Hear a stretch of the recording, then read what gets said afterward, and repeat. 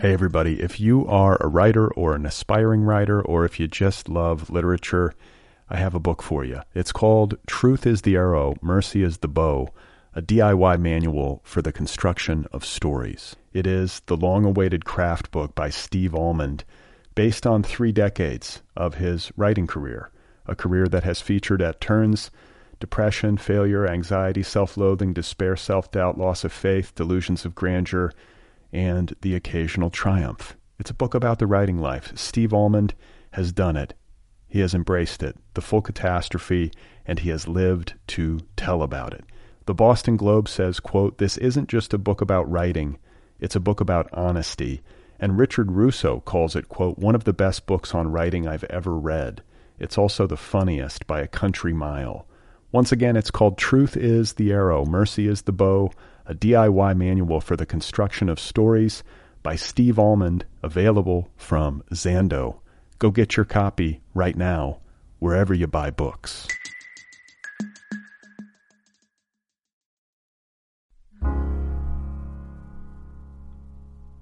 Hey folks, how you doing?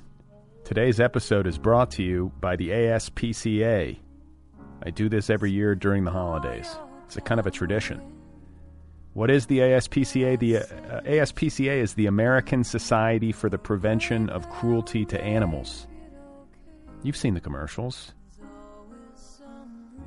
You know this song. The dogs in cages, the mangled cats blinking at the camera, longing for a proper home. Look, it's been a terrible year in a lot of ways. It's been a terrible 4 years. And maybe you're out there and you're one of the lucky ones. You're doing all right. You've got a roof over your head. You've got some means. But perhaps you're a misanthrope. Maybe right now you're feeling like you're done with humanity. Maybe you've had enough. It's hard to blame you. But this is all the more reason to make a donation right now to the ASPCA. Help some animals have a better life. Save some cats and dogs this holiday season. Cats and dogs who have been horribly mistreated through no fault of their own. Empty out your wallet, get in the spirit, and give some money to the ASPCA over at aspca.org. Again, that's aspca.org. aspca.org. Okay?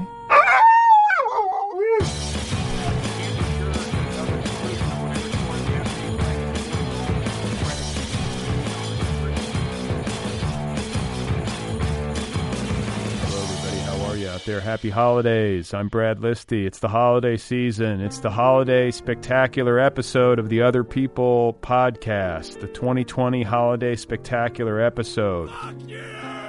2020, a year like no other. Year of COVID. Year of possibly the most consequential and stressful presidential election in American history. Today, on the program, on the holiday spectacular, I offer you a smorgasbord. In the spirit of the season and in the spirit of 2020, I did a Zoom party with about 10 writers. Actually, it wasn't a Zoom party, it was a Skype party, because I'm the one guy in the world who still uses Skype. I'm old. With me digitally were a bevy of writers, many but not all of whom have guested on this program previously. They are Joseph Grantham, noted poet, my social media director, and the editor-in-chief of The Nervous Breakdown. His latest collection, Raking Leaves, is out there right now. Juliet Escoria, also part of this gathering. She is the author of the very excellent novel Juliet the Maniac. Bud Smith. I think he's been on this show twice in the past. He's the author of many books, a very prolific young man. And he's also written the hotly anticipated novel Teenager, which is going to be out from Vintage in 2022. Bud Smith. Who else? Leland Chuck. You know Leland. I talked to him on the show not too long ago. He's the author of No Good, Very Bad Asian. and the founder of an indie press called 713 Books. Rachel Belle Denevai. Rachel Belle Denevai. She's the author of a novel called Loving the Ocean Won't Keep It From Killing You. She was here. She was there. She was with us. Megan Boyle, author of the epic novel Live Blog. I had an epic conversation with Megan on this program earlier this year, I believe, or late last year. I can't even remember. But great to see Megan.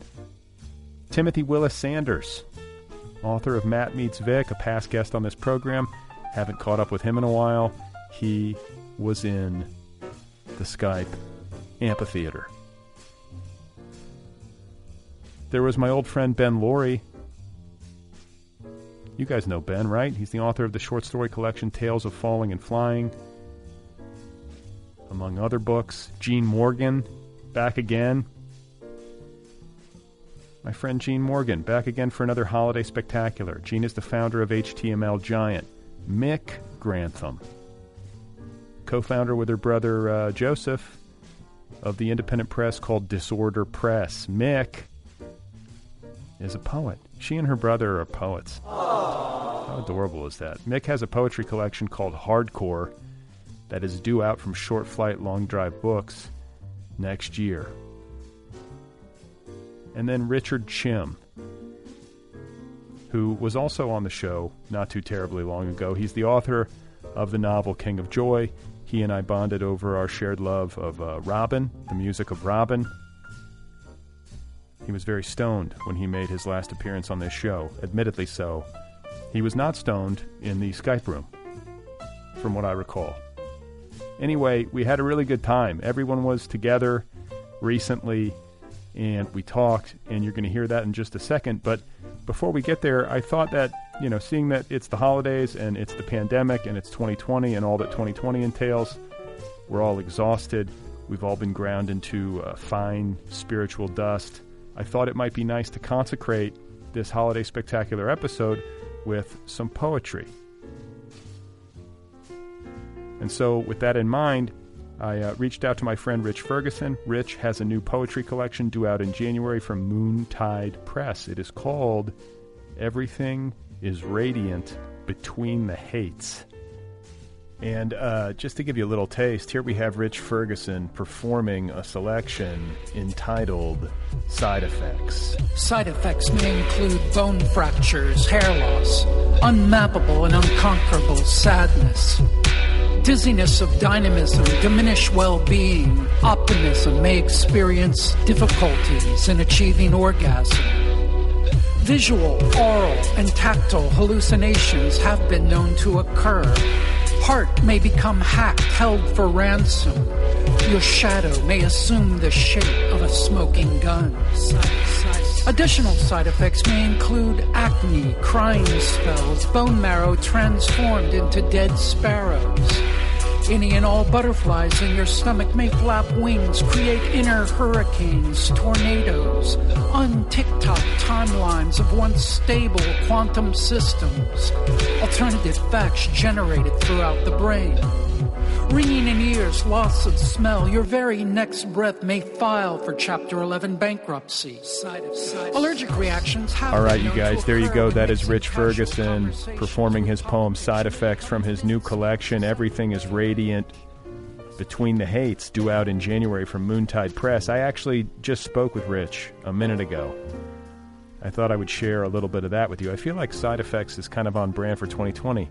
It's a little bit hypochondriacal, if that's a word. You know what I mean.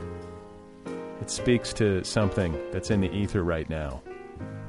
So here I am talking with Rich Ferguson, and what you're going to hear us talking about is the fact that Rich is now the Beat Poet Laureate of the state of California. He was honored as such, and I'm kind of giving him shit for it, but I'm also congratulating him. We were catching up and talking about the new poetry collection, which once again is called Everything is Radiant Between the Hates, due out in January. So here I am, briefly, just talking with my buddy Rich Ferguson, the Beat Poet Laureate of the state of California. Yeah. I am. I guess someone nominated me for it, and it sort of came completely out of the blue. It wasn't anything that I was aware of. And, you know, it's really kind of interesting with something like that.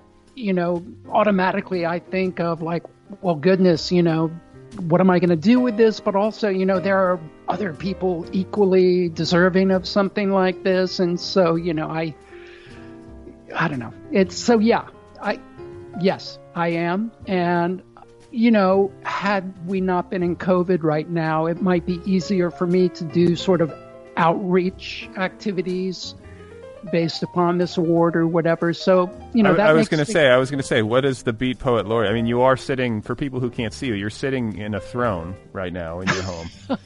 My bouncy Pilates ball throne. Oh, is that what it is? Okay. And then, like, but what does the Beat Poet Laureate, like, do you have responsibilities? Do they give you, like, a scepter? Like, what do you get?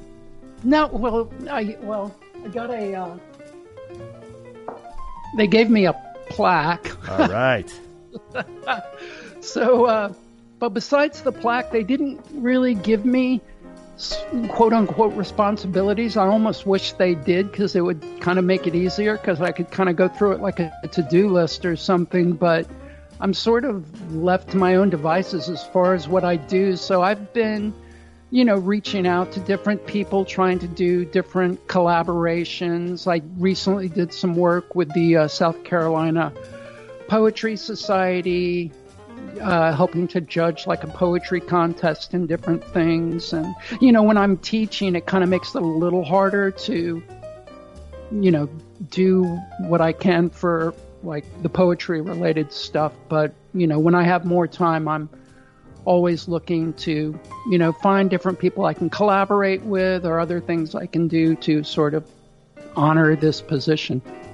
Do your fifth grade students know that you're the Beat Poet Laureate of the state of California?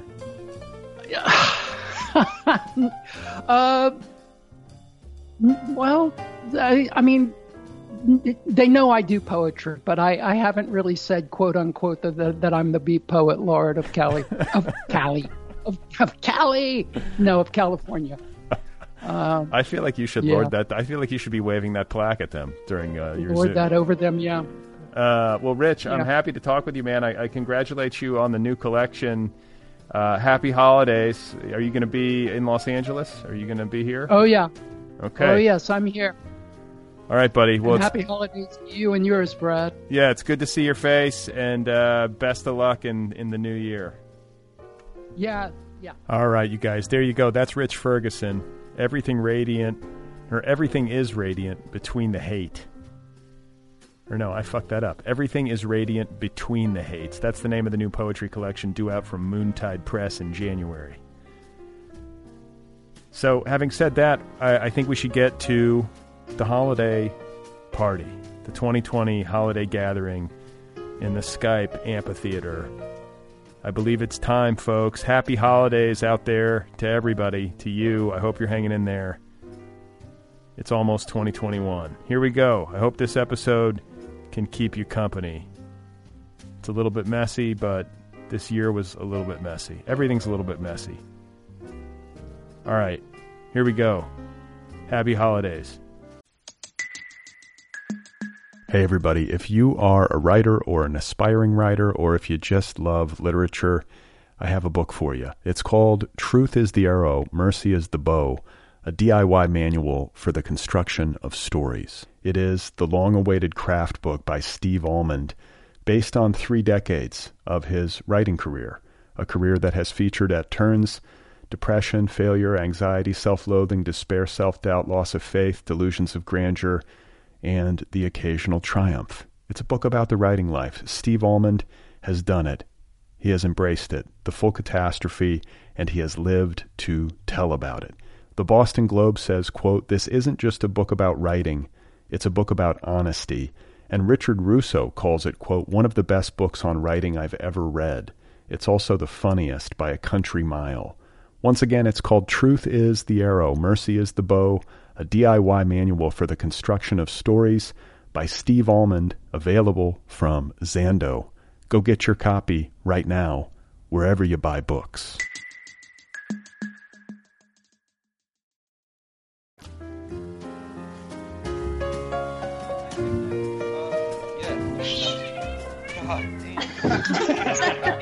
Wait, was that your cat, Joseph? Those are my cats are like getting into it. Yeah, I think that we can solve some like the biggest problems in this thing today. I'm really looking forward to it. All right. Well, I want to welcome everybody to the Holiday Spectacular, and I thought that it might be interesting to begin with a conversation involving eggnog because I've never once in my life had a sip of eggnog. And the reason is that I find the word itself, I find it offensive, like phonetically, like eggnog. Like I just think this word is ugly. I don't want to eat. Nothing that is named eggnog should pass my lips. Is my attitude. Which word is worse, the egg or the nog? I think it's the coupling. I think it's the I don't think in isolation either word would offend me nearly as much as they do when they're conjoined. So if it was like some like melon nog, you'd be okay with it? I'd probably have some hesitation, but eggs in general, I have a complicated relationship with eggs. I think they're... What do you do to them? Nothing. I don't eat them. I don't eat eggs. What if it was like egg juice? Would it be better then? Does nog even mean anything by itself? Yeah, I was going to ask. I feel like is it an Irish word? I just Googled it. It sounds like something an Irish person. It's a piece of wood? Google says it's a small piece of wood or a character from Star Trek DS9. So, is anybody currently drinking eggnog? I think I'm the only one. Are you really drinking eggnog, Joey? Yeah, you have to. Does it have alcohol in it, or is it just straight up? No. Joey, that's like kind of gross. It's almond nog, okay? Okay, but wait, this was my question. This was my next question. Is eggnog traditionally an alcoholic beverage, or can you have it either way?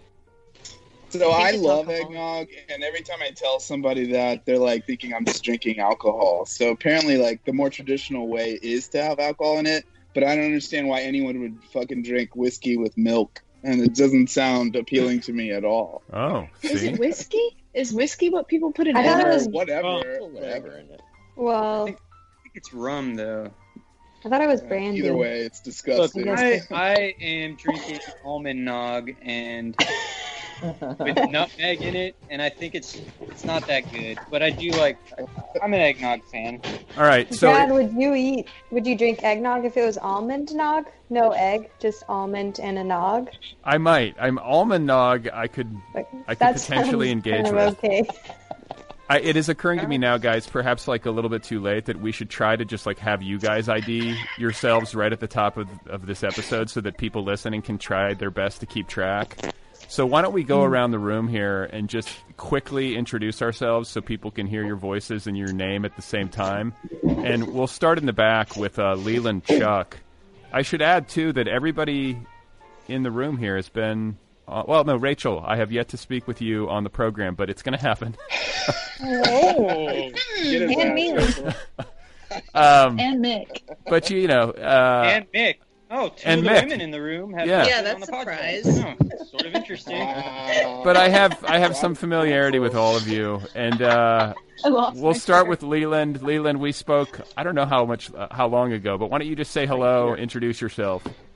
Yeah, I'm Leland Chuck. My last book was No Good, Very Bad Asian. I run an independent press named 713 Books as well. And Brad, we talked last fall before this madness.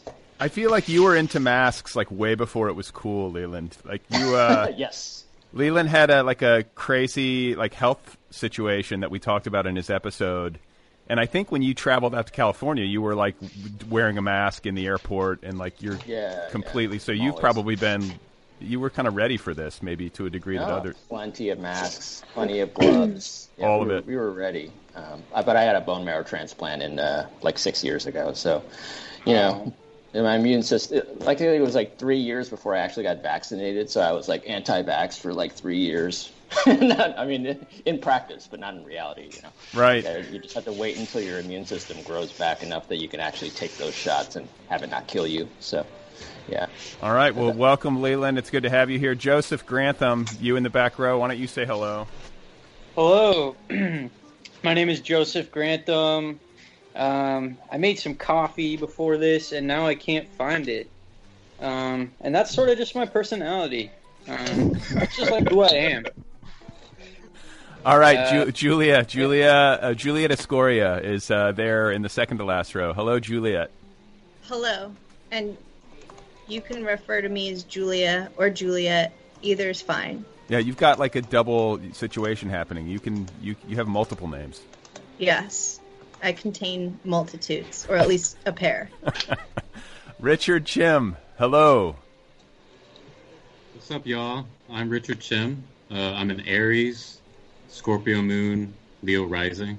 It's good to see everybody. All right, Mick Grantham, hello. Hello, I'm Mick Grantham. I'm in New Orleans. I don't know where the screen just went, but I'm here. So I can't see anybody at all. For some reason, I can only see this side chat thing. You got to get out of it and go back into like the Roman. What is it called? Like, is this it's like a stone bench, like Greek nature? It's like nature theater. Yeah. Should we be sitting on it though? Like, I don't get that we're like submerged into the seat. Yeah. Legless. I can't see what anyone is talking about. I'm just imagining it. Oh, now Mick is mode. Right now Mick has jumped to the front row. I'll take a picture and I'll send it to you, Rachel. Ben Laurie. Ben Laurie. Say hello, Ben. Hello, Ben. Hi, it's me. This is my voice. You'll be able to recognize me because I'm the one who will never say anything. Rachel Bell, go ahead. Hi, I'm Rachel Bell. I'm in Queens. Actually, my last name's not Bell anymore, but the new one is too hard, so we're just gonna go by Bell. All right. I want to hear it. I read it all the time. I want to hear this. This yeah, name. it's Denavai Labatu. Damn. Nice. Wow. That's a name. And also with you. Timothy Willis Sanders, go ahead. My name is Timothy Willis Sanders. I made some coffee, and I know exactly where it is, and that's my personality. So, thanks. Gene Morgan. Hi, Gene Morgan here. This is the first time I've ever been sober on your show, Brad. So, hell yeah, 12:30.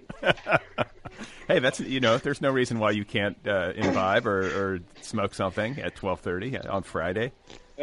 This is my lunch break, Brad. I got you. Okay, Megan Boyle, front row with the headset on. Julia and Megan rocking the customer service headsets. That's right. It is a customer service headset, though I no longer use it for that purpose. Are you done? This is Megan Boyle. Are you done with your customer service career, or no? Oh yeah. So I got thankfully laid off from that. So. Oh, good for you. Okay, but you still have the headset. Megan. I said Megan, but you still have the headset. Oh, yeah, I still got the headset. Okay, well, they let you keep it. That's nice. And I think we're supposed to have Adam Greenfield here, but he might not be. I don't know where he is. And Bud Smith could come in later, but that's everybody's voices for those of you listening at home, if you can try to keep track of that. And I thought, as we continue this discussion of eggnog and to try to keep things in the holiday spirit, I would also ask you guys if you've got a favorite Christmas film, or is there a favorite Christmas or holiday tradition that you look forward to, or do you hate this time of year? I have mixed feelings about it. Where do people stand on that? Is this something that you're excited about, and do you have little rituals and traditions that you look forward to, or is it just something that you endure quietly? I like the tree. Do you have a tree? Hell yeah. No, I don't have a tree. That would take a lot of effort, but when someone around me gets a tree and I get to look at it, then I like that. Yeah, I like a tree. I don't like putting all the stuff on it, but I like sitting in the room with a tree when it's all lit up and looks nice. Okay, me too. Let me ask you guys this. White Christmas lights or colored Christmas lights? Both are good. Wow, Brad, you're canceled. No, but do you have a preference? I feel like there's something a little bit classier about the pristine white Christmas light arrangement. Brad, Pretty shit. stop right there, buddy. Brad's But PR I team think is that's checking why in. the multicolored ones are better, because they're like tacky in a nice way. Yeah, and then kitsch. but then there's also like the bigger bulbs and then the miniature bulbs. Do we have where do we all land on this? I don't think size matters when it comes. Impressive. I mean, as long as you've got them, hey, I mean that's what counts, and it's how you use them too, how you light them up, And the motion that's in them. Yeah, like the icicle lights. how are you guys? Is anybody's house decorated? Is anybody's place of residence decorated? Yes, Mine is. a lot. Yeah. Internally We got a or menorah. Yeah, I like Hanukkah's Christmas. over now. okay? So Mick, you had a menorah. Who's got the outside of their house decorated? Anyone? I do. I have lights. Okay, we have some lights too and some poinsettias. I don't know why that's a thing, but Carrie got some poinsettias. Is that how you say that? Is I that how don't- you pronounce it? I don't know. I don't even know. They're just those Poinsettias? poinsettias. Elocutionist Poinsettias. pronunciation. Gene, I'm surprised your house is not decorated in Pasadena. It's kind of decorated. I mean, we have like really crappy dollar store decorations out. My favorite, the thing that I love, is we have this outhouse Santa Claus that if you push a button, Santa tells you about his poop. What does he say? And that's my thing. That's I have to hit that every time I walk by it. And Santa tells Is me, it like a- "Oh dear." That's awesome. It's like a Yeah, he's like Christmas says stuff like, day. "Oh, I'm not a TP. Guess I'm gonna have to use my naughty list."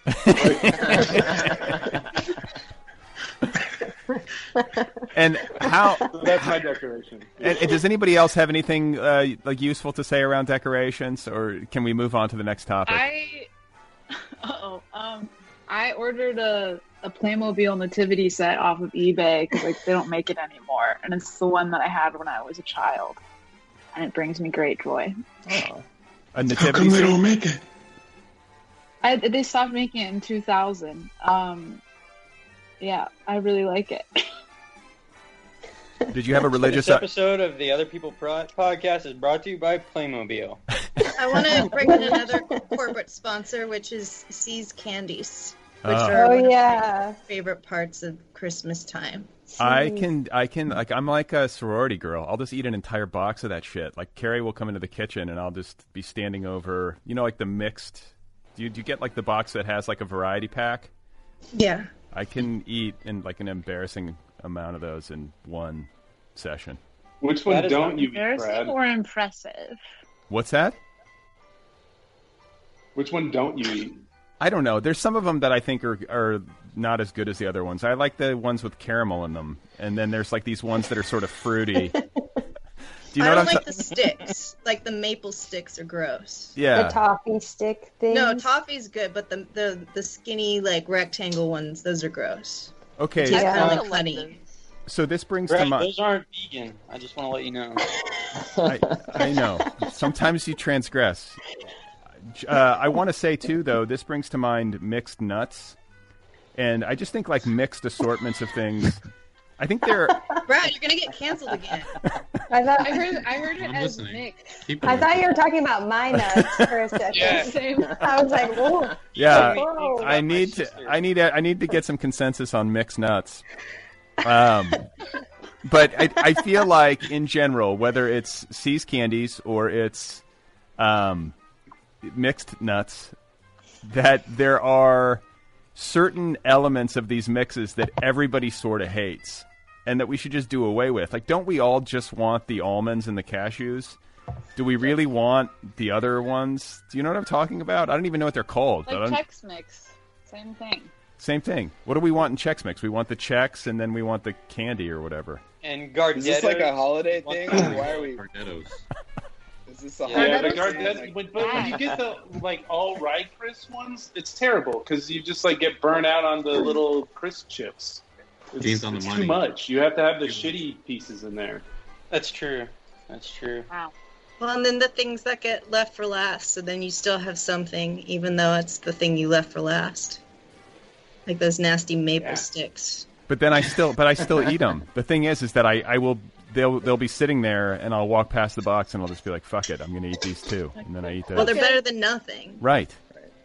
I like those popcorn things that have like the cheddar popcorn and the caramel popcorn and the butter popcorn, and it's like 4 little things in a tin. You want to know something funny, Mick? Carrie and I, for I want to say 4 or 5 years running, every single Christmas would get a giant cylindrical tin of exactly that arrangement of popcorn from Annette Bening and Warren Beatty. Because what? Yeah.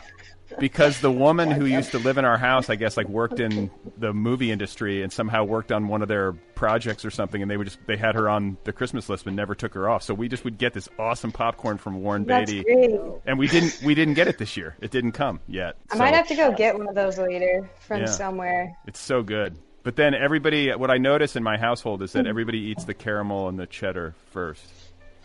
It's not. What is the third option even? It's they do one butter option. Yeah. Who's they? Not at the movies. The popcorn guys. Annette Bening is a famous lover of popcorn. That's. I thought you were gonna say of 9. Yeah, that wasn't an accident. She's famously known for her love of popcorn. She was in the Orville Redenbacher biopic. So, do you guys like Christmas music? I have some playing. I'm trying to get in the spirit of things. We've talked about our relationship with some of the treats and Christmas lights, but what about music? Is this something we embrace or is this something we shun? The Muppet Christmas. The one with John Denver, is that it? Yeah, that one's really good. That's that's like a musical album? It's, songs. John Denver. Okay, I didn't know if it was a movie or if it was it's actually an album. No, it's an album. Okay, yeah. I'll have to check that out. What about everyone else? Anyone else? Does anyone hate Christmas music?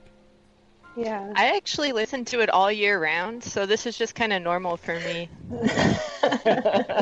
Wait, for real? Nah. Pranked. Nah. Are you pranking me? Are you serious? Or are you being silly? Oh, I'm being silly, Brad. Oh, okay. But does anyone not like Christmas music? Is anyone willing to go on the record and just say they hate it?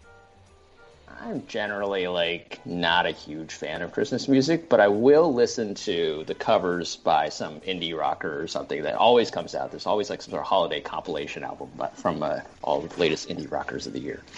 But I find that instrumental is more tolerable. If there's too much singing, that's where I start to lose it. That's a good point. It gets the seeming manic if there's people singing at me, but if it's just the instrumental in the background, I can sort of get into it. I like the Killers when they come out with Christmas songs because I love the Killers because they're a really cool indie band. Just kidding. I just watched that show Song Exploder about the Killers last night. Oh yeah, where they dissect a song. Have you seen this on Netflix? I haven't seen the new ones yet. I saw last season where they did Losing My Religion and a couple other songs. That's kind of a cool show. They take a song and they sit down with the musician and they sort of dissect how it was built. And the Losing My Religion one was cool. Yeah, that was really cool. Yeah. So my mom cried when R.E.M. broke up. You did, or your mom? They're still together. My mom. Didn't they break up? I remember my mom crying about it. Ooh. Wait, who's talking? I can't see who's talking. Maybe that was just a dream she had. It's Rachel. Oh, it's Rachel. Disappeared. She vanished from the left But her spirit is definitely still with us. We've been singing. I love Vince Guaraldi Trio, the Charlie Brown, the classic. You gotta put that bad boy on, sit next to the tree, look at all the wrapped presents, think about what you might be getting for Christmas, open them on Christmas, send pictures of all your presents to your friends, compare, see who got the best stuff. I liked the Mariah Carey song, but then my stepdaughter ruined it by listening to it on repeat. Did you guys see that song?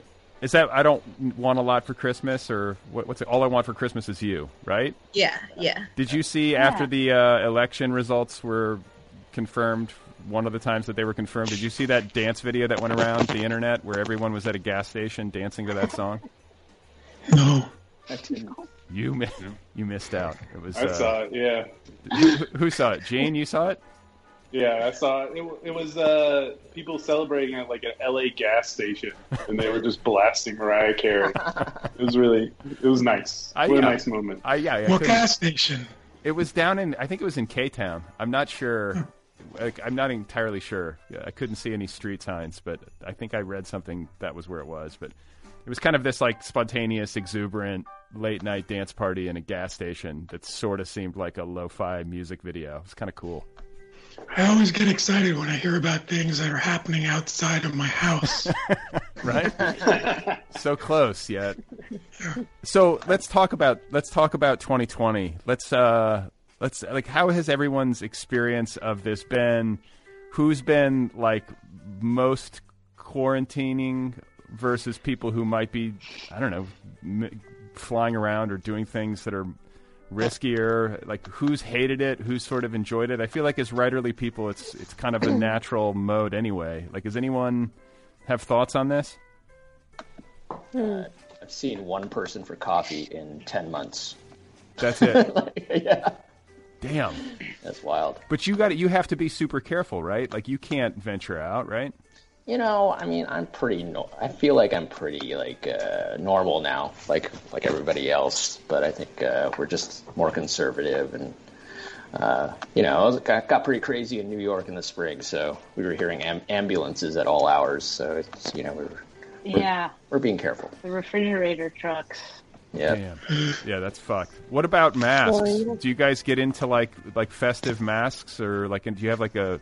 I feel like in Los Angeles there's something like it's become like yet another like fashion item. Either you have to. I heard that like 1 in 20 people in Los Angeles County have COVID now. Is that true? It was 1 in 85 like 2 days ago, and it's escalating rapidly. Yeah, it's not far off. Yeah, it's a mess. It's wild. It's a complete mess. Wild. But yeah, like, what did you learn about yourselves this year? Like, has this taught us anything valuable? Have you, like, I feel like there have to be some silver linings, to having like kind of a weirdly inward year, even if it's been difficult. Has anyone like come away with this with any insight that feels like it's worth sharing? I got a lot of money. Got a lot of money. That's awesome. I have more money now than I've ever had. I mean, it's not a lot, but it's like a few $1,000s to my name. It's pretty good. Good year. COVID profiteering. Did you buy a PS4, Joey? Yeah, Joey. I bought a TV. I bought a PS4. You spent all that unemployment money? I still got some. But, you love the government tea. Yeah.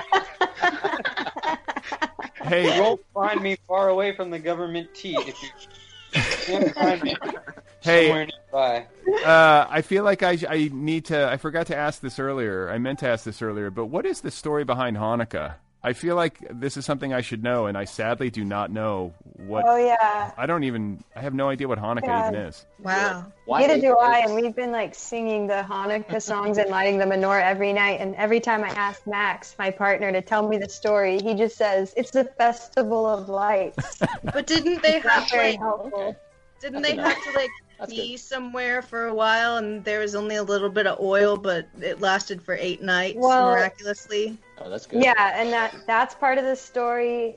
You know the Hanukkah song? It's like, oh Hanukkah, oh Hanukkah, let's light the menorah, dance around the table, we'll dance the hora. This is not how the song goes. The first time I ever heard that Hanukkah song was on your Instagram story yesterday. Yeah, because I've been making Max sing it like all the time. It's a happy song, but there's 8 Doesn't days. It have something to do with the Maccabees? I don't know. We should look it up. Guys, this is bad. I know, man. This is bad. Our bubbies are really disappointed in us, Joey. All we know about is Santa. Well, this is a question, though, because I feel like I had, my Jewish friends growing up tended to celebrate Christmas, at least nominally. Like, they got a tree. and they would do gifts. And I would sometimes hear them say things like, "Let's just say Christmas is more fun. You get the tree and the presents." Like, does Hanukkah have presents? 8 days to get presents. Oh, you do? More presents. Yeah, wouldn't that be more presents? But I feel like my friends would get like not as like deluxe presents as us Christmas celebrating ones. But I don't know if that's true. Yeah. I've heard this as well. We need it. Should I consult Max? I'll be right back. Joseph, what did you prefer growing up? Did you prefer? Did you celebrate Christmas? I mean, you have like a Catholic Jewish background, so you kind of have both, right? Well, we didn't celebrate Hanukkah, but my cousins did, and I remember thinking they had it better. But yeah, then they got all these rinky-dink toys and stuff, and no, I don't remember that, but I just remember it was like, get it all in one day. Get it all in one day. Right. Getting like one present in one day is just it's not the same thing. I don't really know what I'm saying, but I think we had it better.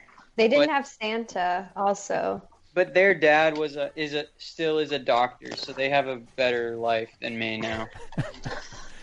I feel like I've come to better terms with the holidays over the past 2 years than I have in the other parts of my adult life. I think it's a function of having kids. Like, I just don't have a choice. I can't be grumpy about it. I sort of have to get into it.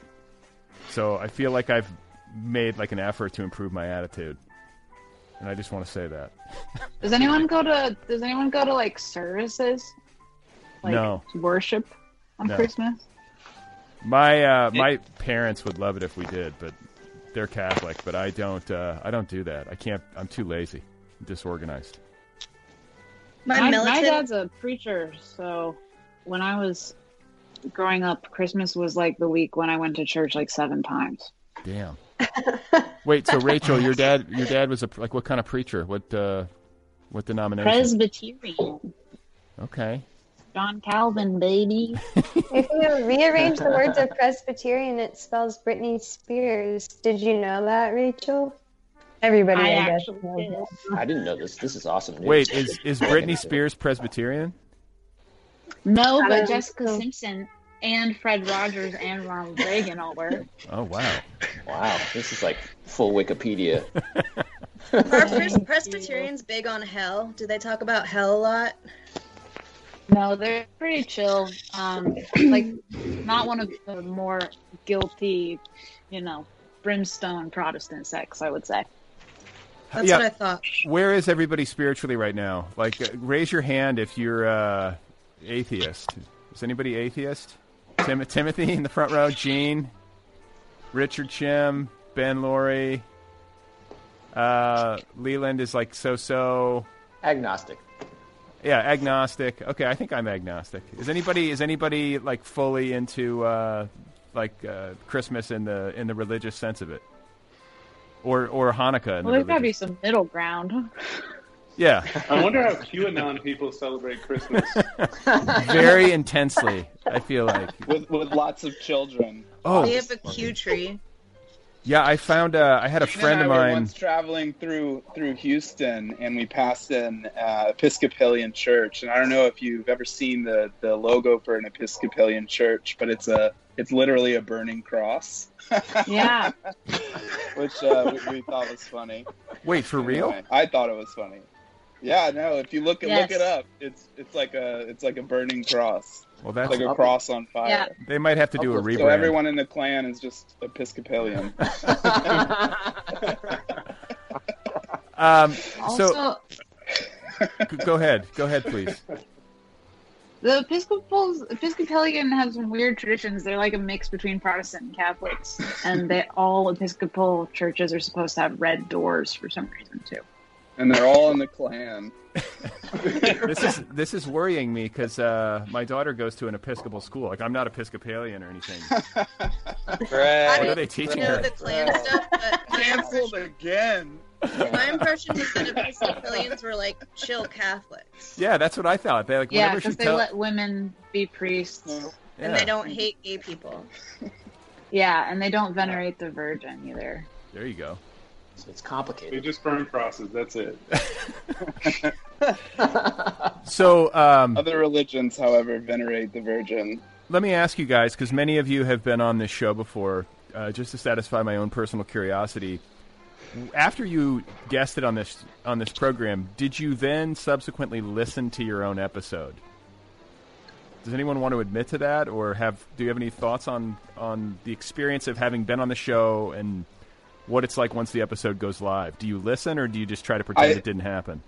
I have some thoughts, and I've been actually stewing on this for a while, Brad. When you interviewed me, it was I thought you were going to ask me a bunch of questions about my book, and I was super fucking nervous. But you didn't ask me anything about my book, and it turned into like a therapy session. You were like, "How do you feel about your father?" And I was just like, "Fuck, man, I don't know." But yeah, I listened to like 10 minutes of it, and then I turned it off because I hate the sound of my own voice. So I'm the same way. Like maybe 5 minutes, and I'm like, ugh, I can't listen to myself. Brad, I can listen to you all day, but myself, I can't listen to myself. I listened to mine and then just felt uncomfortable the whole time. I don't know what that says about me. I think it's natural, right? Did anybody listen to their own episode and enjoy it? My girlfriend played it in like the morning that the episode came out. She listened to it in bed next to me. It was. I just felt stupid.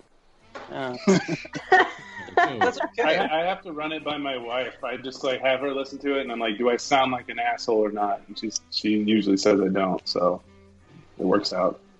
I got super, super baked before I talked to you last time, Brad, so I just listened to the episode to make sure I wasn't super baked, and I was. And you... It's weird how that works. Richard, are you baked right now? No. Richard's just a certified chiller all the time. Is anybody baked right now? Nobody. I'm on the clock. Okay, no, I'm just curious. I'm just curious. I'm very impressed. My lunch break as well. I'm impressed with the civility and maturity of this group. I just got a lot of My work boss today, Brad. thinks I'm at a telehealth appointment. Come back stoned from that. Okay, we should say, too, that Joseph's 27th birthday is coming up on the 20th of December, so we should wish Joseph Grantham an early happy birthday. 27 is Happy birthday, Joey. Happy birthday, Joey. Thank you. Happy birthday, Joey. Everyone say it. Happy birthday. Hey, Joe. Birthday. I'm glad to have met you in person. 27 though, this is a treacherous year. This is Janis Joplin, Jim Morrison, Jimi Hendrix. Oh no, Brad's gonna freak Joey out. Isn't Jupiter and Saturn, aren't they aligning that day too? On the 20th? Uh-oh, Joey. Yeah, there's like biblical celestial things happening, Joseph, to mark your 27th year. Yeah. It's your Saturn's return. I went to the used bookstore down the street from my apartment yesterday, and I bought a book from the guy. And I guess Ashley, my girlfriend, had bought some presents for me there, and the guy at the counter was like, "I hear you have a birthday coming up."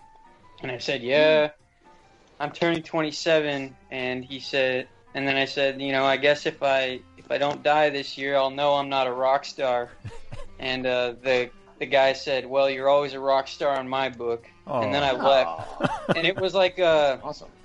It was like a really solid interaction. I feel like those interactions with the cool record store, bookstore people, sometimes they're hard, but that was a good one. I like when there's a clean, like I call it perhaps it's a mischaracterization, but I call it the dismount.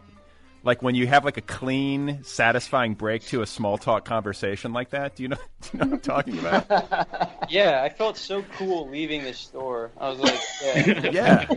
Like I'm a rock star in his book. See you later. Yeah.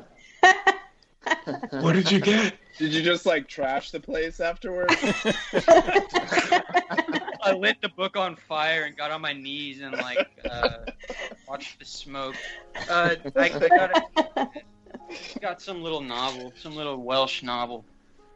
All right, guys. I thought it might be a nice idea, since we're all here together celebrating the holidays, if we wrote a poem together, one word at a time. If we went around the horn in this amphitheater, like this virtual amphitheater arrangement that Skype has us in, and we just wrote a poem. And I think it should have a holiday theme. We'll theme it out. It's got to somehow evoke something about the holidays. And Joseph, we'll start with you in the back, and we'll work down. So it'll go... Can you guys see? If you guys are seeing what I'm seeing, it'll go Joseph to Leland, and then to Julia, to Richard, to me, to Mick, to Ben. Do you guys get it? No. I don't. Yeah. Megan, you're last. Megan, you're last. Okay, cool. Yeah. Sweet. So, Joseph, why don't you start us off? We're going to write a poem together quickly for everybody listening at home that evokes the holidays. Okay. Here we go. All right. Joey's process.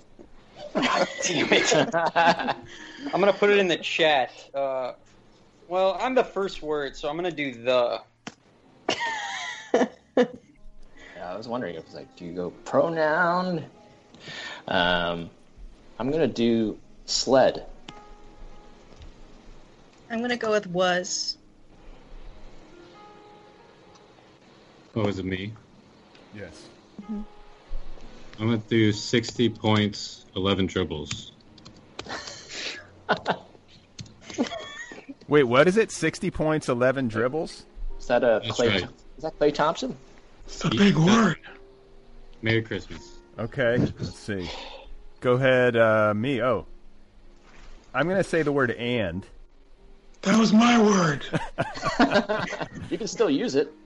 Okay. Mick, it's your turn. Go ahead. I'm going to say shocking. And. Go ahead, Rachel.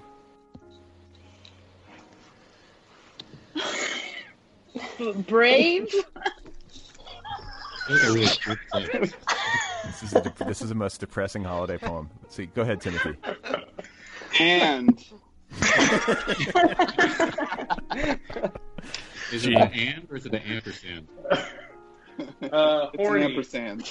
What did you say, Gene? Horny. Horny. And Megan, will you please bring this poem to its merciful end? Dude. All right, Joseph, could I have you recite the entire poem, please, before we move on? Yeah.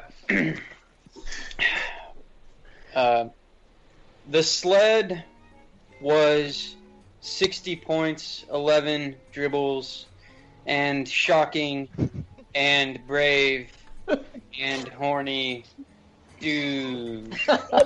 That's wonderful. Yeah, That's wonderful. Let's all clap for that. Let's all give that some applause. Not an adverb in there. No commas. You guys, I want to go over the Jeffrey Toobin Zoom masturbation scandal briefly. Joey, you can go now. I feel like I had a conversation about this actually last night on a Zoom. It came up. I think it comes up in contexts like this where people are all talking in a group digitally. I didn't read a lot about it. I just sort of just got the gist. And my thought on it was like, if the guy really didn't know that he was on camera and he thought the meeting was over, then why did he lose his entire life? It was like a really humiliating error. Am I missing something?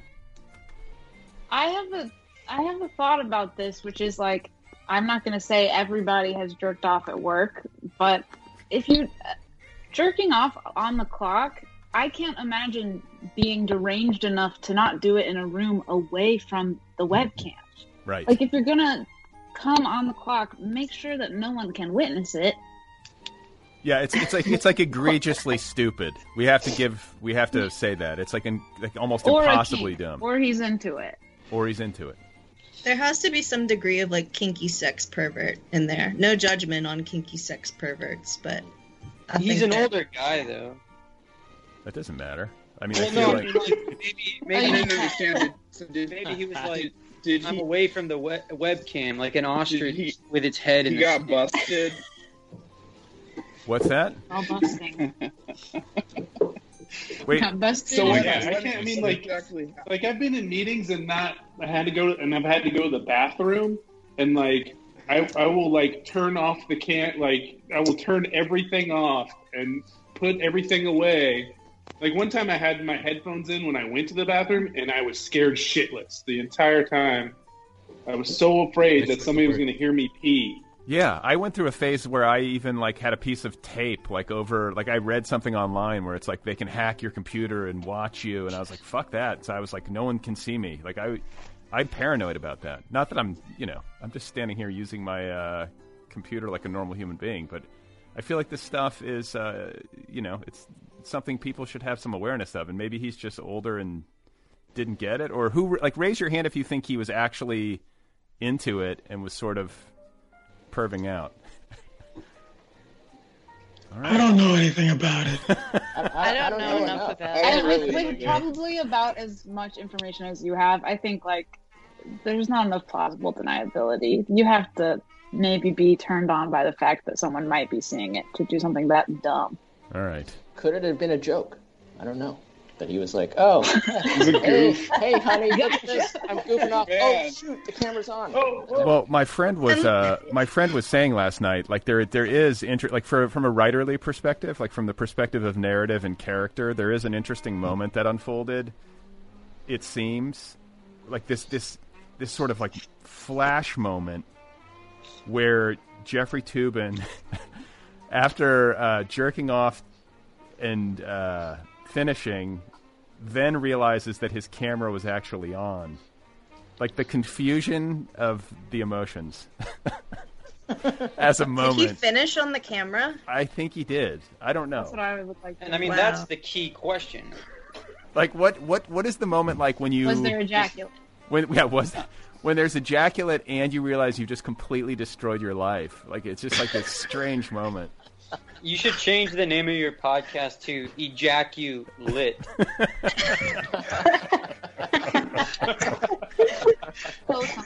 Cosign. That'll be like the spin-off show. That'll be the spin-off show. Do you guys have any idea what the word spurious means? False. Means false.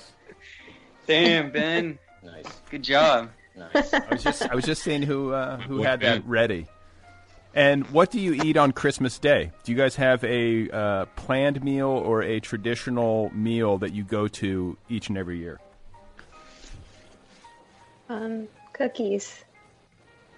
Just cookies all day. Wait, who said cookies? Who said cookies? Me, but I eat cookies every day.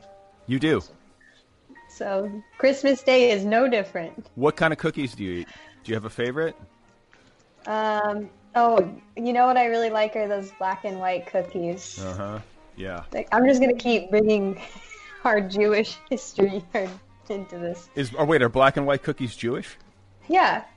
You can always get them at the Jewish... Yeah, they are. And you can get them, like, on that cookie... Joey, what's that thing? Zabar's that you order cookies for people? Yeah. Yeah, Mm-hmm. They have like the Hanukkah special is like only black and white cookies, but some of them are blue and white too. All right. Well, we had those in our house, and then the thing that I don't like are these Christmas sugar cookies. Do you know what I'm talking about? With like the sprinkles on them. Yeah. I'm anti. The one in the tin?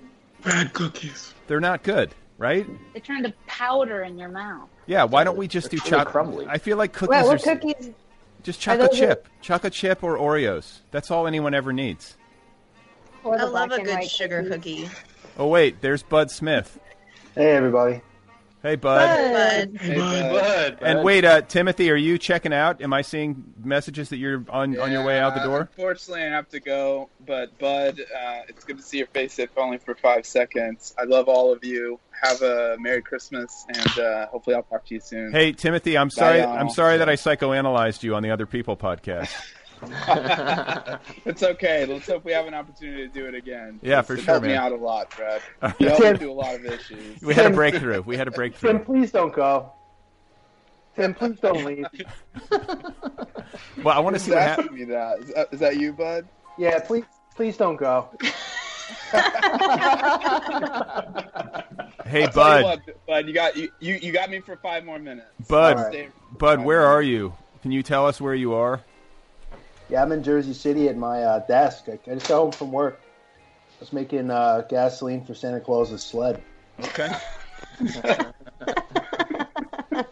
When did you guys stop believing in Santa Claus? What age?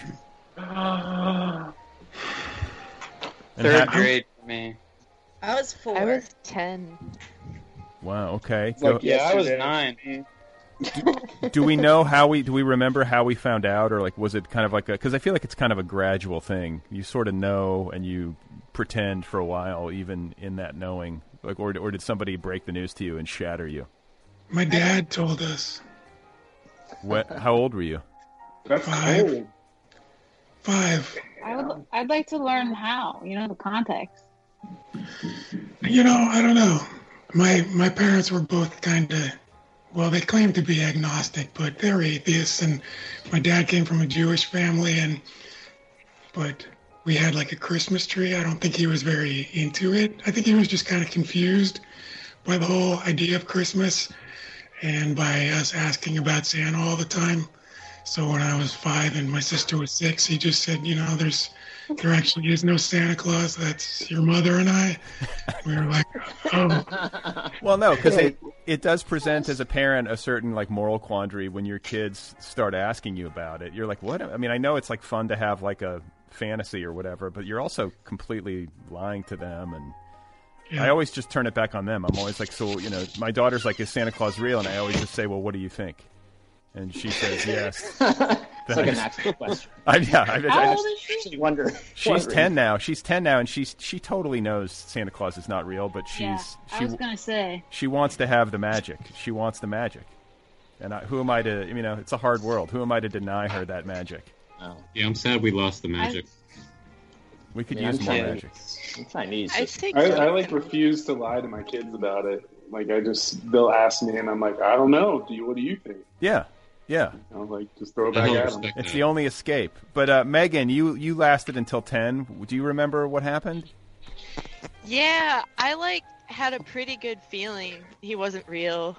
And I told my mom this one Christmas, my 10th Christmas, that I was going to stay awake all night just to see if he was real or not. And she was like, you don't need to do that.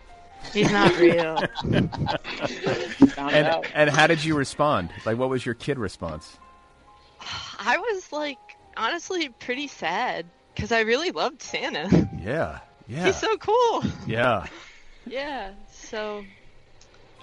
Yeah. I think it's a huge mistake that Santa gets you the big present. Like parents giving their children the big present from Santa, just totally Then the kids are like, "Oh, well, fuck you! Santa loves me, you don't." And so I started giving my kids the big shit, and then Santa just gets some bullshit. That sucks. It's not a bad strategy. That's how they do it in the McClanahan household. Santa brings a Barbie doll. Nice. Well, no, because it shifts the balance of power back to the parents. I think that's not a bad strategy. Well, Nick also seems messed up that if your parents aren't rich, then Santa brings you a bad toy. Shouldn't Santa bring just a regular toy to everybody? Yeah, I was going to say, I grew up really poor, so I don't think I ever believed in Santa. That was it. You just didn't have big Santa Christmases. No. But that was cool. It got pretty real really quick, and I like that too. Well, how... did you have conversations about it? Santa doesn't come here? How did that even work? It's kind of like being in the... how do I say this? It's kind of like the Scholastic book fair, It's like seeing all the kids get all those books, and then you realize you might get books too, but you don't. It's just kind of holding on to that a little bit. Richard, is there something that you dream about having for Christmas this year that I could get you? No, I'm good, Brad. You sure? I feel like it would be nice if we all pitched in and made your dream come true or something. No, I don't. Make a wish, Richard. Make a wish. This is actually a pretty nice present already. It's good to see everyone's faces. Yeah. Let's talk about, I want to talk about more pandemic-related experience, because it is, like, I think a unique set of circumstances that we've all been living through. And I think some people, it's been, like, harder to be productive or harder to do stuff. Other people have been, like, hyper-productive, and it's become a kind of mania or something. I'm curious to know, like, if you guys have a favorite book that you've read this year in quarantine. Has there been something that you found most memorable or useful? And also, why are these kinds of questions always so hard to answer? Even though you have an answer, it's like hard to locate the answer. These favorite questions. I have an answer. I'll answer it. Go ahead. I liked Suttree by Cormac McCarthy. I decided I would read all, like, the really Macho Man books alone in my apartment, because when you work at a bookstore, your coworkers always ask you what you're reading, and it's kind of embarrassing if you're always reading, like, the Macho Man books. So I wasn't going to work, so I was like, I better knock out some of these Macho Man books. Why is Suttree Macho Man? What is it? It's just Cormac McCarthy. I feel like there's a lot of, like... I don't need punctuation. This is muscular prose. It'll just be like, in that book, something will be happening where you're like, oh, this is cool, and then all of a sudden someone just gets punched in the face or whatever. There's just a lot of, like, getting your ass kicked for no reason kind of stuff. It's a good book, though. Yeah, it's a real good book. Who else? What else we got? I'm looking around my office. I liked this book that Nicolette recommended to me called Angels and Saints. That's about angels and saints by, I think it's Elliot Weinberger. It might just be Weinberg. I can't remember. Cheeseburger. All right, Ben, you've probably read 100 books this year. What stands out? No? Yeah. Sorry, I think I couldn't read shit this year. I just, like, totally collapsed, and I just watched horror movies for like 6 months. What's a good one? Well, I decided to watch every horror movie that came out this year, so there were a lot of movies. But the only one I actually really liked was called Relic. It's an Australian haunted house movie about this lady and her mom who go to the grandmother's house because the grandmother, who was kind of early stages Alzheimer's, has disappeared. And so they go out to stay in her house out in the country while the police are out looking for the grandmother. Who directed it? I forget her name. It's an Australian director. Oh, okay. I think this is her first movie. Didn't M. Night Shyamalan do a similar kind of horror movie where kids go stay with, like, grandparents at, like, a psychotic... Yeah, it's terrible. It's terrible, okay. Yeah, it's terrible. Well, I will say, book-wise, I read a lot of short stories this year because for a while I was reading stories every day at the beginning of the pandemic on Instagram. And I miss those. Yeah, me too. They were fun. It was like a lot of reading to get ready for those. But my favorite collection that I found that way was The Ice at the Bottom of the World by Mark Richard. Okay. Nice. I think I remember you telling me about that, or somehow that rings a bell. Yeah, probably. I told everybody about it. Okay. Yeah. Bud, what about you? Oh, man. I read some books I didn't kind of feel like I was like daydreaming through them. I don't know. I just read The Inferno. That was all right. It's like I was reading Ben's Goodreads review of it, and it's like a trip through a museum of shit that sucks. That's kind of so you just go from attraction to attraction of like crappy stuff. Who else? What other books are there? Right, but that I read this year. Let's see. I read Bleak House. That was fine. That was like Downtown Abbey. I liked Absalom. That was cool. Faulkner. He's, great guy. Bring him back so we can kill him again. I did like The Master and Margarita. I read that this year. That was really good. Oh, cool.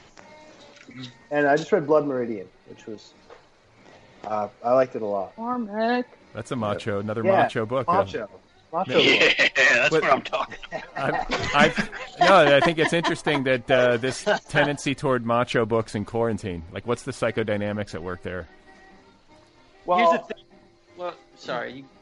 Well, I'll just say what I'll say real quick is, at work the guys always ask me what I'm reading, and I'll have the book there, and they'll be like, "What's that? Erotica?" And I'll be like, "No, this is Beloved by Toni Morrison. This isn't erotica." and I'll explain what it's about or whatever. But like, it's nice to read like a book that like my coworkers might be interested in. I'm like, "Oh, this is a book about genocide," and you know, and they're like, "Oh, they perk up." You know. Megan, what about you? What did you read this year? Anything that stands out? Yeah, I've been taking this seminar with the Philadelphia Association for Jungian Analysts, which is something you do before training to become a Jungian analyst, which is like way down the line for me. So I'm mostly reading like academic Jungian articles and books. But if anyone's curious about that, Murray Stein's Map of the Soul is a great introduction.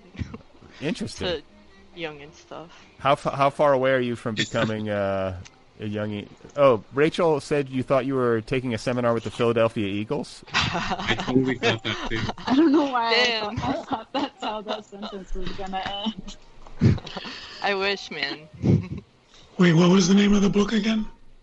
It's called Jung's Map of the Soul. Jung's Map of the Soul. By Murray Stein. All right, would anyone else like to weigh in on books of 2020 in quarantine?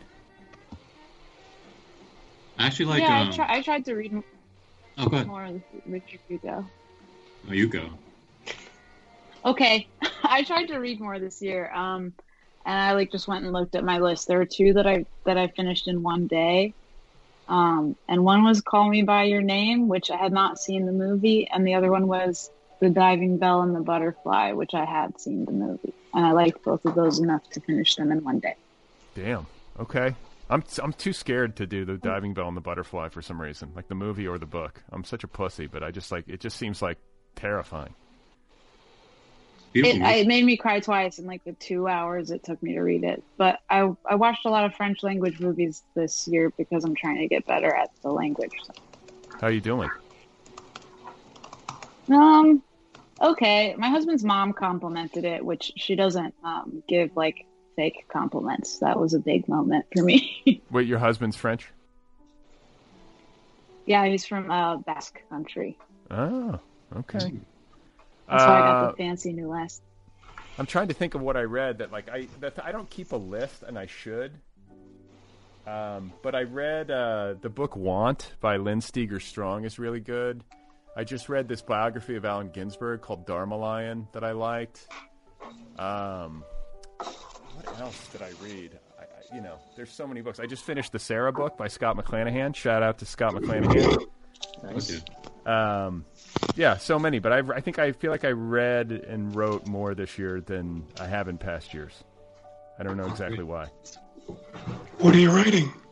I finished a novel in the first part of the year. I finally finished my novel, and that's like out on submission, like, trying to find a home. And then I'm working on... The title is Be Brief and Tell Them Everything. That's right. Nice. And then I'm working on a book about the last 4 months of the year, basically, the Trump presidency. I'm basically actively live blogging in the Boyle, what do we call it? The Boyle-esque tradition. I've been trying to keep like a meticulous log of the news cycle and my personal domestic life. I started the Tuesday after Labor Day, and I'm going to go to Inauguration Day. And it's called, tentatively, Notes from the Fall. And I just want to document this for my kids so they can know what a shit show it was. It was wild. Yeah, that's the idea. I have no idea what it's going to look like. It's such a big mess. There's like more than 400,000 words to go through of my own. And then I've been keeping a log of like every breaking news story as well, and I've got to like read through it all, so it feels overwhelming, but we'll see. That sounds good. Yeah, we'll see. Do you guys feel like you spent money in a stupid way this year that stands out? Did you make some sort of like emotional purchase or impulsive buy that you would like to comment on? Bought a lot of rice.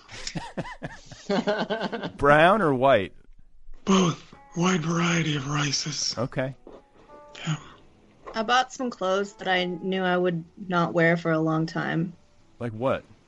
I bought like a really cute dress, and then I made Scott take pictures of me in the backyard, but then I didn't post the pictures to Instagram. Why not? For some reason. That's like a tree falling in the woods. Yeah, like if you take a bunch of, or you make your spouse take a bunch of pictures of you and you don't post it online, do they truly exist? Okay, wait, you know what? You're making me think of what I did clothing-wise. Like, I have been wearing sweatpants all year like everybody, and I think when you get acclimated to living like this, like jeans, like blue jeans feel like intolerably uncomfortable to me. And by the way, I should give a shout-out to Gene Morgan, who set me on this trail with your love of sweatpants. Hey, you're welcome. You're welcome. Which is strange. Funny because your name is Jeans. There we go, Ray. It is, yeah. Ooh, no jeans. But no, jeans. I basically was like, I made some sort of weird like decision with all this conviction. I was like, I'm done with jeans. I'm not going to wear blue jeans anymore. They're uncomfortable. Like everybody who's wearing them is living a lie. Like this is some sort of agreed upon thing culturally, and it's dumb because they feel like burlap or something. And I mean, if you're doing like manual labor, they're totally useful. Like you right. got to be out, you're on your knees on the concrete, hammering stuff. I don't know. Yeah, or you're like panning for gold. But I was like, what are some pants that I could wear that would be like acceptable in a work context, but would be like super comfortable in the manner of sweatpants, and yet would not require like constant ironing and laundering and all this stuff. So I wound up buying all of these like pants that are like slacks, but they're actually sweatpants. Do you know what I'm saying? Like there's this new hybrid happening, and they're all so bad. And I'm like trying them on and like showing them to my wife. I'm like, are you fooled? Do I look like acceptable? And she, just none of them are good. You look like Aladdin. Yeah, I look like some sort of like leprechaun in khakis or something. I don't know what it is. Yeah, it's bad. Dockers makes pants that have like spandex and elastic in them, and you put them on, and they like are completely stretchable. You can do like Jean-Claude Van Damme split kicks and everything in these things. And is anybody besides Gene on board with this notion of comfort over style? Yes. Oh yeah. Yeah, I haven't. Oh, yeah. And I think I have like 3 pairs of sweatpants that I've been wearing, rotating like for the entire year. Okay. I had someone stop me in the street and tell me that he admired that I was like leaving the house in what I was wearing because that I had the courage to leave my house. He was like, I respect that. And I'm not joking, that really did happen. I'm wearing joggers, which I think is just another word for sweatpants. I'm pretty sure, but they're technically called joggers. What distinguishes more the tailored. jogger? I think the ankles go in more. Yeah, yeah. I think that like it's fine to want a fit. I'm not saying you have to go get like the old school like gray sweatpants that you used to get back in like the day. But if you want those, that's fine. But I think it's okay to want a little like flair. Joseph, what are you doing? Do you have an animal? Is that a cat? I have my little baby girl cat here. Oh, she's back. Somebody else had something to say about this. Do we have a closing thought on sweatpants, or are we moving on? The weird thing is like with jeans, like you wear them once a month, so it's like the monthly jean wear. You wear it like once or twice when you go out. So I just have this pair of jeans that's just been sitting out. I'm like, I can put this on anytime. And 2-3 times a week. They're like horribly uncomfortable after you've been in sweatpants constantly. I don't know. I can't take it. So, favorite Christmas movies. Anybody have like strong thoughts on the best Christmas movie? No. No one cares? I like Planes, Trains, and Automobiles. I know John Hughes is problematic now, but I've always been a fan of that movie. John Candy. Yeah. Those aren't pillows.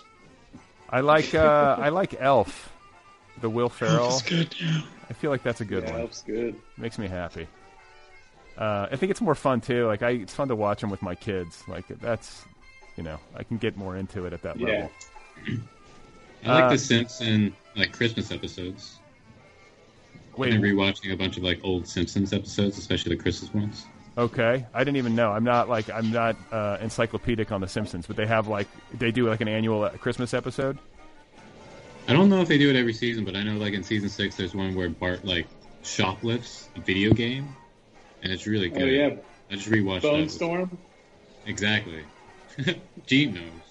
I fucking knew it. But yeah. Anybody else have a Christmas movie take? I watched It's a Wonderful Life, but this was like months ago, and I hadn't seen it before, and then I cried a lot, and that was fun. Yeah, that's a good. You can't go wrong with that one. No, you can't. I still haven't seen that, and also the other day I realized I've never seen Miracle on 34th Street. I don't even know what the miracle is. It's like takes place at like a department store, Santa Claus, but the Santa Claus is real. Isn't that right? Or isn't he a drunk too? Maybe. That's not a miracle. Not a miracle. What is your? We're going to close, I think, with New Year's resolutions. It feels like a natural terminus. Like I know probably most of us don't even make these, or maybe we do, but we don't admit to it. Does anybody have a strong, succinct, pre-planned New Year's resolution ready right now? I do. Okay, go ahead, Megan. Megan, go. Okay, so last year it was to do 1 push-up, and I didn't do it this year, so I'm just going to do it next year. I can admit something embarrassing. I was listening to a Howard Stern interview with Alec Baldwin. I was like walking my dog listening to Howard Stern interview Alec Baldwin, and Alec Baldwin and Howard were like talking about fitness. And Alec Baldwin was like, hey, Pete Davidson told me that the key to fitness is doing 100 push-ups and 100 sit-ups a day.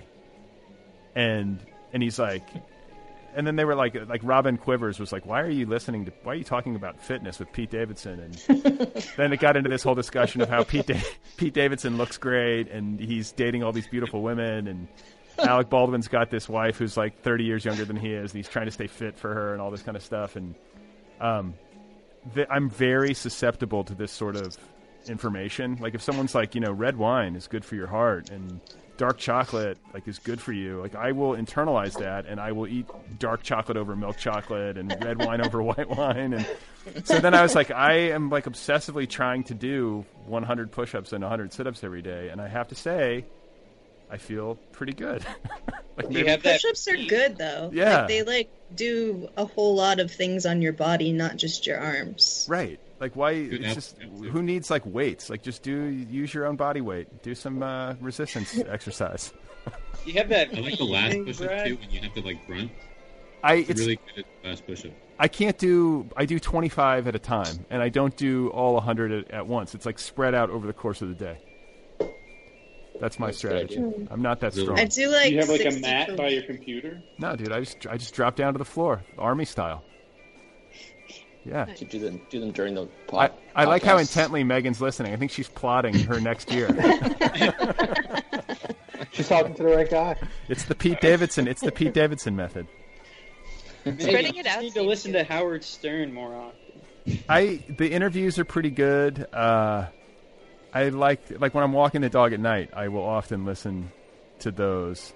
I was listening to him interview George Clooney the other night, or last night, and George Clooney was talking about his wife Amal, who's this glamorous human rights lawyer, do-gooder, super sophisticated and successful, and then George has this fancy kind of Hollywood life, and George was like, our life is like Bora Bora to Tora Bora. And I was like, how many you guys don't even understand the reference? Tora Bora is this mountain pass in Afghanistan, where the Taliban hang out, and Bora Bora is this fancy island. But anyway, I was like, how many times has he made that joke was what crossed my mind. I guess is he Bora Bora and she's Tora Yeah, he's Bora Bora. That's exactly what I mean to say. George is Bora Bora, and then Amal is Tora Bora. It should be the opposite. He should be a badass. Agree.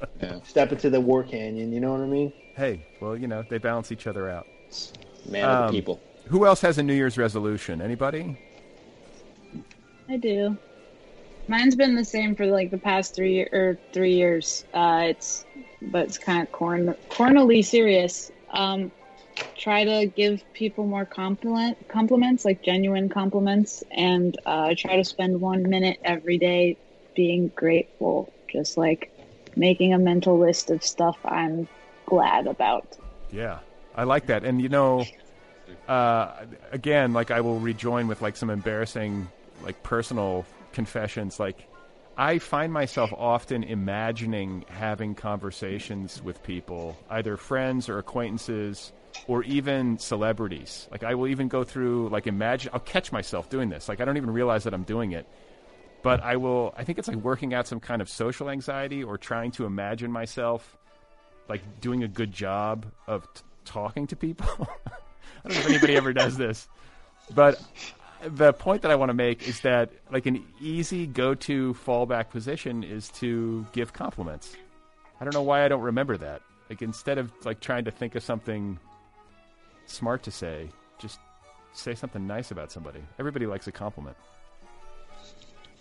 Yeah, an important component of the resolution is that they have to be real compliments. Right. Yeah, right. You can't just bullshit people. Ben, did you have something to say, Ben? No. Sorry, Ben. Does anybody else have imaginary conversations with people that they're willing to confess to? I have fights with like my right-wing students in my head, but I'd never get into them in real life. Yeah, I do that too. I win debates in my head all the time, which I don't know. I think that says maybe not great things about me. I get into it with my dad all the time in my head, who's very conservative. Yeah. He just like lives rent-free in my head all the time. Constantly. Which doesn't work well when I talk to him now, because then it just all comes out. We don't have a good relationship right now. It's hard, man. Well, that's tough. I have a friend from high school that is a buddy of mine, like a lifelong pal, and he texted me this morning, and he's like, "This is interesting." And it was the Twitter feed of like the greatest guy we went to high school with, and it's like QAnon, like crazy conspiracy theory, and I'm just like, no, like it's actually like a grand tragedy, and I feel like what I said was, I feel like there's going to be a reckoning at some point. There just simply has to be. It could be bad reckoning, but if it's a quote-unquote good reckoning and people eventually emerge from this darkness and realize that they've been that they've been sort of conned into believing conspiracy bullshit, that the psychodynamics or the emotional dynamics of that experience will probably be similar to like almost like getting sober or like snapping out of, like, I also compared it to like Indiana Jones and the Temple of Doom when Short Round like burns Indiana Jones on the chest with the torch. Do you guys know what I'm talking about? Where he's like trying to trying to snap him out of it, but like I just don't understand how. Like, where's going to be the breaking point? Like, when are people going to come back from this sort of zombie trance? Anybody have any ideas? Still getting told to like stockpile food and like, that things aren't what they seem, and I heard it's a total, everything's made up. Like hospitals are really empty. Wow. And okay, here's what's interesting. Is your dad in Texas? Yes. So this isn't from my dad either. This is from other family members. Oh, okay. I was just going to say, because my friend is in Texas. I don't know if there's like a geographic component, if these conspiracy theories are like festering in a certain geographical region. I guess it would make sense that it would be like socially reinforced. Yeah, I mean, that seems like the thing that goes rampant in Texas. Like people they kind of like talk, and it's, for us, we're all on the internet, right? And so, like, we read things on the internet, and we're like, oh, well, other people, they're reading these conspiracy theories on the internet, but they're not. They're getting them from, like, the dude at the donut shop, or, it's like they spread offline, which is really frightening. Like, really? The people, people are, like, reading them online, and then they take them into their community and spread them there. Damn. I feel like it's Facebook. I don't know. I feel like everyone's just sharing weird shit on social media and these like sort of closed loops. So who else has a New Year's resolution? Anybody? Mick, come on. Do you have a New Year's resolution? I always try to think of something, but I feel like every New Year's I just make sure to eat my black-eyed peas because I'm superstitious. And I just think, well, I did this. I think this year will be just fine. Where did that come from? The black-eyed peas are good luck. What's the origin of that? It came from the band, the Black Eyed Peas. Well, last year we couldn't find any, and I had like a freak out, and then look what happened. Right? Okay. So maybe there's... We finally got to the bottom of it. Yeah, so I think they work, and I'm going to make sure I get them this year. Joseph, what about you? What's your New Year's resolution for 2021? I don't have one really, but I guess maybe I decided I would read a bunch of like really difficult books, so that when I die, they will all go poof from my head. What constitutes a difficult book? Just like a big books. Give me an example. I don't know. Yeah, what are you talking about, Joey? Like The Recognitions by William Gaddis. Sounds like a big book. I don't know. I feel like I read a lot of short books and I just forget them all. So maybe I should try reading big, long books so I could forget those too. Does anybody here have an incredible memory?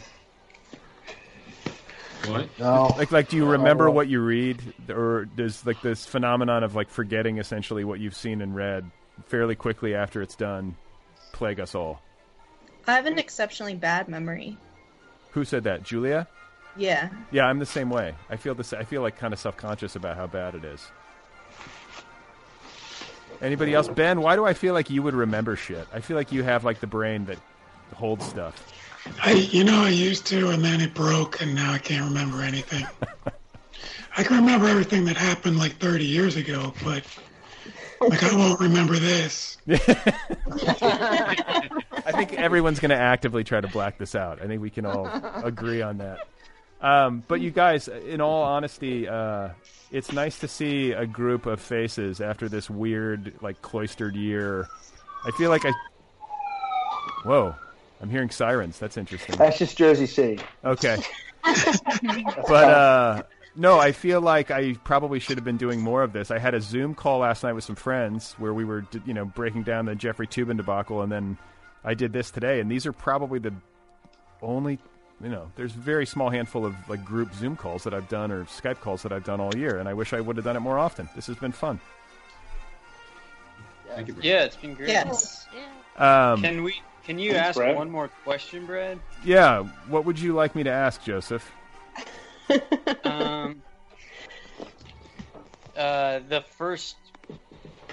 The second question I sent you, would you rather die a hero or live long enough to see yourself become a villain? And I want an answer from everybody. I'm curious. Okay, so wait, can you restate the question, please? So, everybody, I want to know, would you rather die a hero or live long enough to see yourself become a villain? I already see myself as kind of a villain, so, I mean, I think that we all have a villainous aspect of ourselves and a hero. So, I think just keep trucking. Just keep trucking it out. See what happens, and maybe not think of it as being an either or, but more of like a both and. That's very Jungian, I feel like. It is. Go ahead, Bud. Yeah, die a villain. Because I'd like to become very old. Right. I feel like if you have to die a hero, you have to die early, and that seems that can seem unappealing, but glorious. I would Gene? like to be very, very old. Hero, I'll take death. Do you have a preferred method, like of going out, like in glory? Like, is it fiery? I don't know. It could be like pushing a kid out from in front of a car or something, and I get hit by the car. That's fine. Just something easy. Yeah. Yeah. Just something casual in traffic. Cash. Rachel. I'd like to live a long time. So you want to go down as a villain? One of the options? Yeah, but sure, yeah. I think you have to become the villain, and I don't know exactly what that looks like. Like what is it? Yeah, it seems nebulous enough that I could just be like villain to myself. So I'll do the one where I get to be old. Yeah, it's interesting to think about like this idea of living. Like if you live long enough, you would like to think that you would eventually, like as a matter of trial and error, eventually sort of quote unquote get life right and kind of master it as well as one can master it, and you'd be heroic in that regard. But maybe the longer you live, the more it just unravels, and you just eventually resign yourself to villainhood or something. Is that what you were getting at there, Joseph? Yeah, I just have a lot of like deep thoughts in my head, and sometimes it's good to get them out of my head and actually share them with people. Ben, where do you fall on the hero villain spectrum? I don't know. I mean, I guess I gotta go with hero. I don't know. It's hard to accept that you're gonna turn into a villain, so I feel like the real answer is to say live long enough to be a villain and then just don't become one. But if it has to happen, then I think hero is the right choice. This is a tiresome question. I mean, I don't know how much more of this I can take just in general, so maybe hero is best because you go out sooner. I don't really know. Let's make this stop. Mick, where do you stand? I don't know. I don't want to die, but I feel like if I die a villain, then I'm going to be sad. So I want to keep my friends. So I'll die a hero. Yeah, I don't want to die alone. I don't want to die. I just don't want to die. So you and your brother have that in common. We do. Joe. Yeah, we do. I always make fun of Joey, but then I'm like, well, I don't want to die either. So yeah, it's not appealing. It runs in the family. What I don't like it. I feel like I have. We're so unique. I feel like I have to go with hero. I don't think I could. I think I would. It just seems too bleak to die a villain. I feel like you have to be willing to make the sacrifice within the framework of this question, and you have to be. Well, like, how bad of a villain would you? Yeah, you're really. Could you just own like fossil fuel stock? Like a lot of fossil fuel stock. This is a question for Joseph. I feel like the villain is a more extreme form of villain. I think he was thinking in like, kind of storybook terms. Or am I wrong? Yeah, just like like a landlord blowing up hospitals and stuff. Bad, like super bad. Oh, yeah, blowing up hospitals. So, guys, I'm sorry. I'm just talking about the Dark Knight. Richard, where do you fall on the hero villain longevity question? I'm just on a search for deep inner peace, Brad. How are you doing on that search? Where do you? I feel like I am too, and I fluctuate in terms of my self-evaluation. As of right now, I feel really good with it. Why? No, I mean, I'm serious. Like, what is it? What is happening that is making you feel good? Are you doing something in your life that is leading you to feel this way, or is it just you just hit like a good spot cosmically for reasons unexplained? It's similar to what Rachel said in her resolutions. I think lately I've been more intentional, more present than I've ever been. And it's just like doing little work to kind of, yeah. I think because the pandemic has caused, as you know, distance between folks, I've been trying to make up that gap with just being intentional. And I think doing that work has somehow, yeah, I feel pretty good. It's fucking rough, but I also feel well equipped. Yeah, but in regards to Joey's question,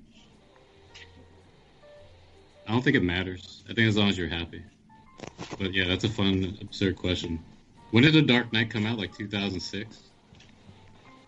Something like that. I think 2008. 2008. Yeah, something like that. A masterpiece of the genre.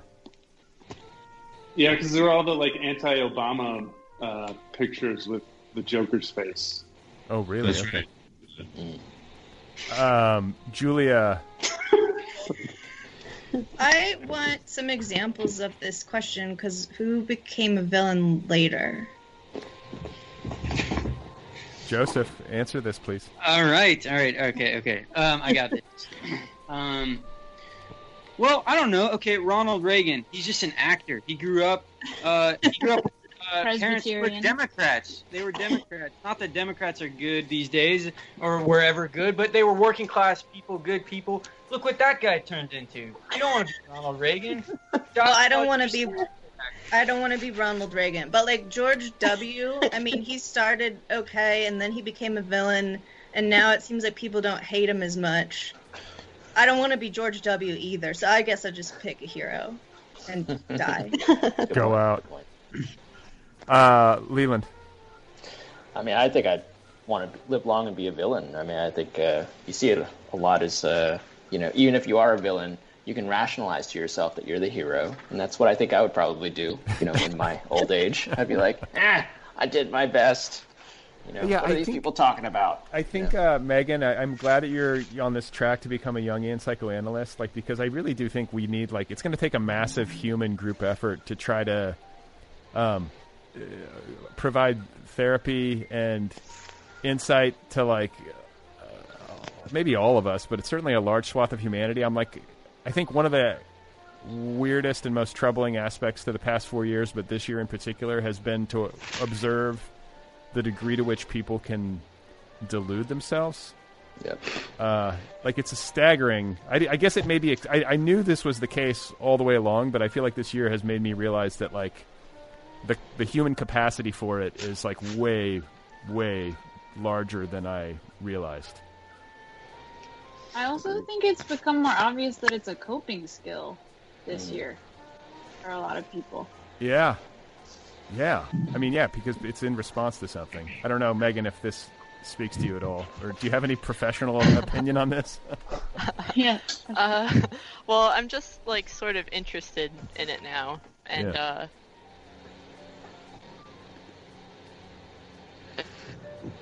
Leland just said about if you are the villain, you probably think you're the hero. So right. I think that's an easy mental trap for anybody to get in, regardless of time period. So it's helped me a lot. Maybe are we all deluded? Is it impossible to not be deluded? I guess we're all living in some degree of delusion as just a function of the human condition. Sounds good. That sounds right. Yeah. Joseph, finish this off. Let's put us all out of our misery. Hero or villain? Let's see. I'm a hero. I mean, I would probably say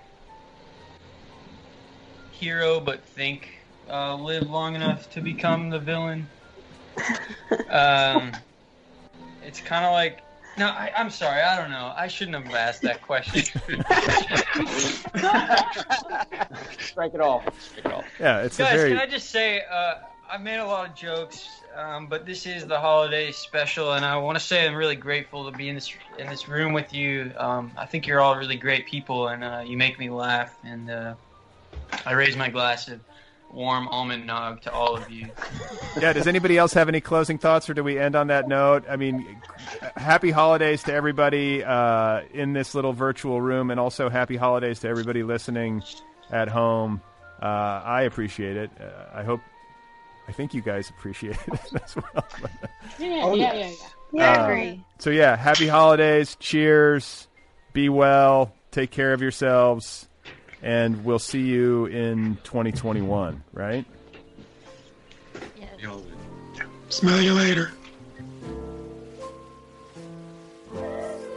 All right, guys, there you go. That's the holiday spectacular for the year 2020. We did it. It's the final episode of 2020. I'll be back again in the new year. The next new episode will air, I believe, on... Let's see here. January 6th.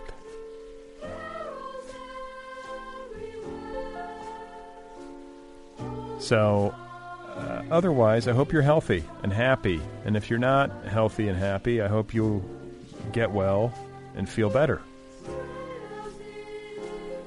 I always feel weird about the holidays. I don't know, maybe I'm overdoing it, but I just feel like the holidays put such an onus on everyone to be happy, and some people aren't.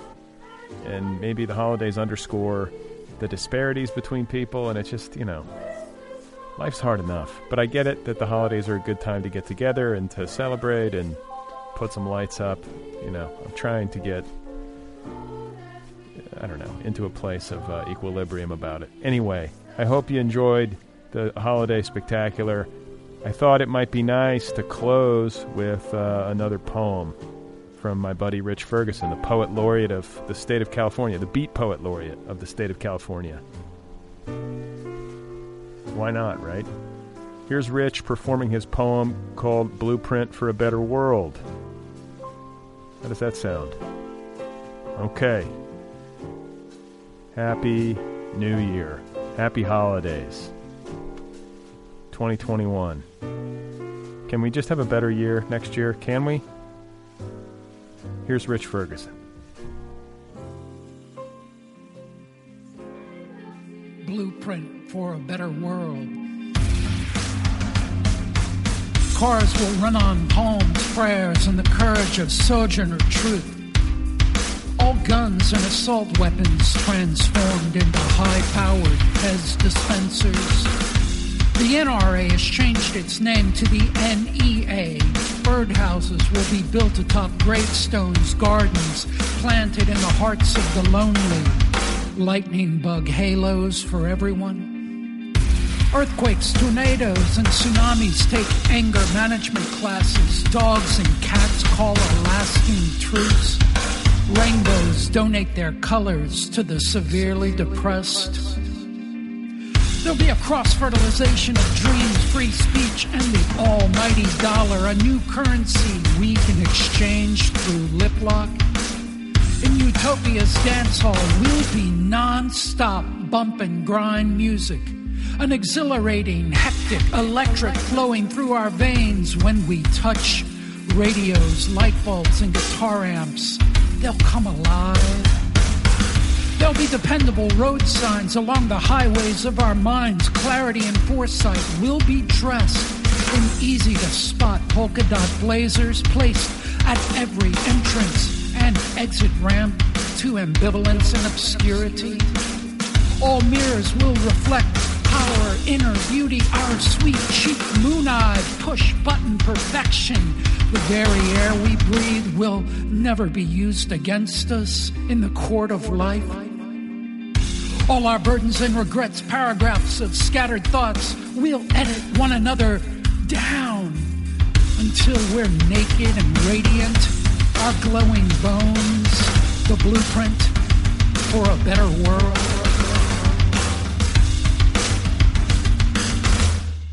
All right, there you go. Rich Ferguson, Blueprint for a Better World. That comes from the collection Everything is Radiant Between the Hates, due out in January. Happy New Year, everybody. Thanks for listening. I'll talk to you next year.